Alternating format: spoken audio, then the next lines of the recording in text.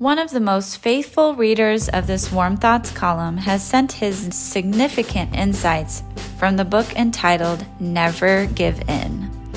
This book was written by Stephen Mansfield and is about the extraordinary character of Winston Churchill.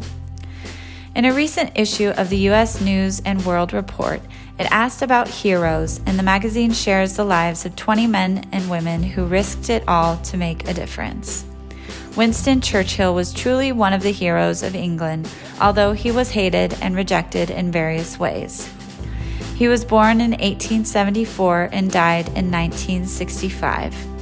Churchill truly gives us lessons in courage and significant living. The author of the book on Winston Churchill gives interesting insights about his childhood and how his nanny had such an influence on his life.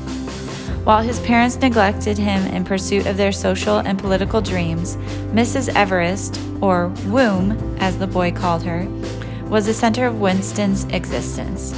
She was also a passionate woman of prayer, and she taught young Winston well. She helped him memorize his scriptures, knelt with him daily as he recited his prayers, and explained the world to him in simple but distinctly Christian terms. Winston Churchill was a most unusual man who lived a very full life. He had abundant energy to lead his country in time of need, which was related to his basic faith. The author summed it up in one paragraph that makes a person think about how we do have a duty to serve and give. This man fought in 4 wars, served in his nation's parliament over a period of 63 years, led his country as prime minister for almost 10 years, wrote 50 books, published hundreds of articles, gave thousands of speeches, reared 4 children, and worked to keep a marriage intact for over 55 years. The man was Winston Churchill, and he knew something about stress, but he also knew about rest. Winston Churchill was indeed an unusual man. He was indeed a brilliant man who had courage and a willingness to serve. He was what we would call a tough-minded optimist who found a way. The book helps in finding some of the reasons behind the sacrifices that he made. He genuinely believed in the inspiration and truth of the Bible, and he knew its power to order his private world.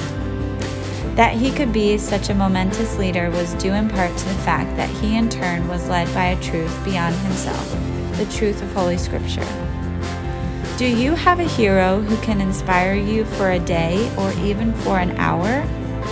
Children in this present generation are looking for a hero in their life. More than ever, people are looking for heroes. In the book, A Hero in Every Heart, H. Jackson Brown Jr. states, "Let perseverance be your engine and hope your fuel." Do you know someone who is a living example of the character and spirit of an unsung hero in America? Would love to hear who is the hero in your life. Thanks for sharing your warm thoughts. It is so good to hear from the readers of this Warm Thoughts column every week. Warm Thoughts from the Little Home on the Prairie, Over a Cup of Tea by Louetta G. Werner. Published in the Marion Record, August 30th, 2001.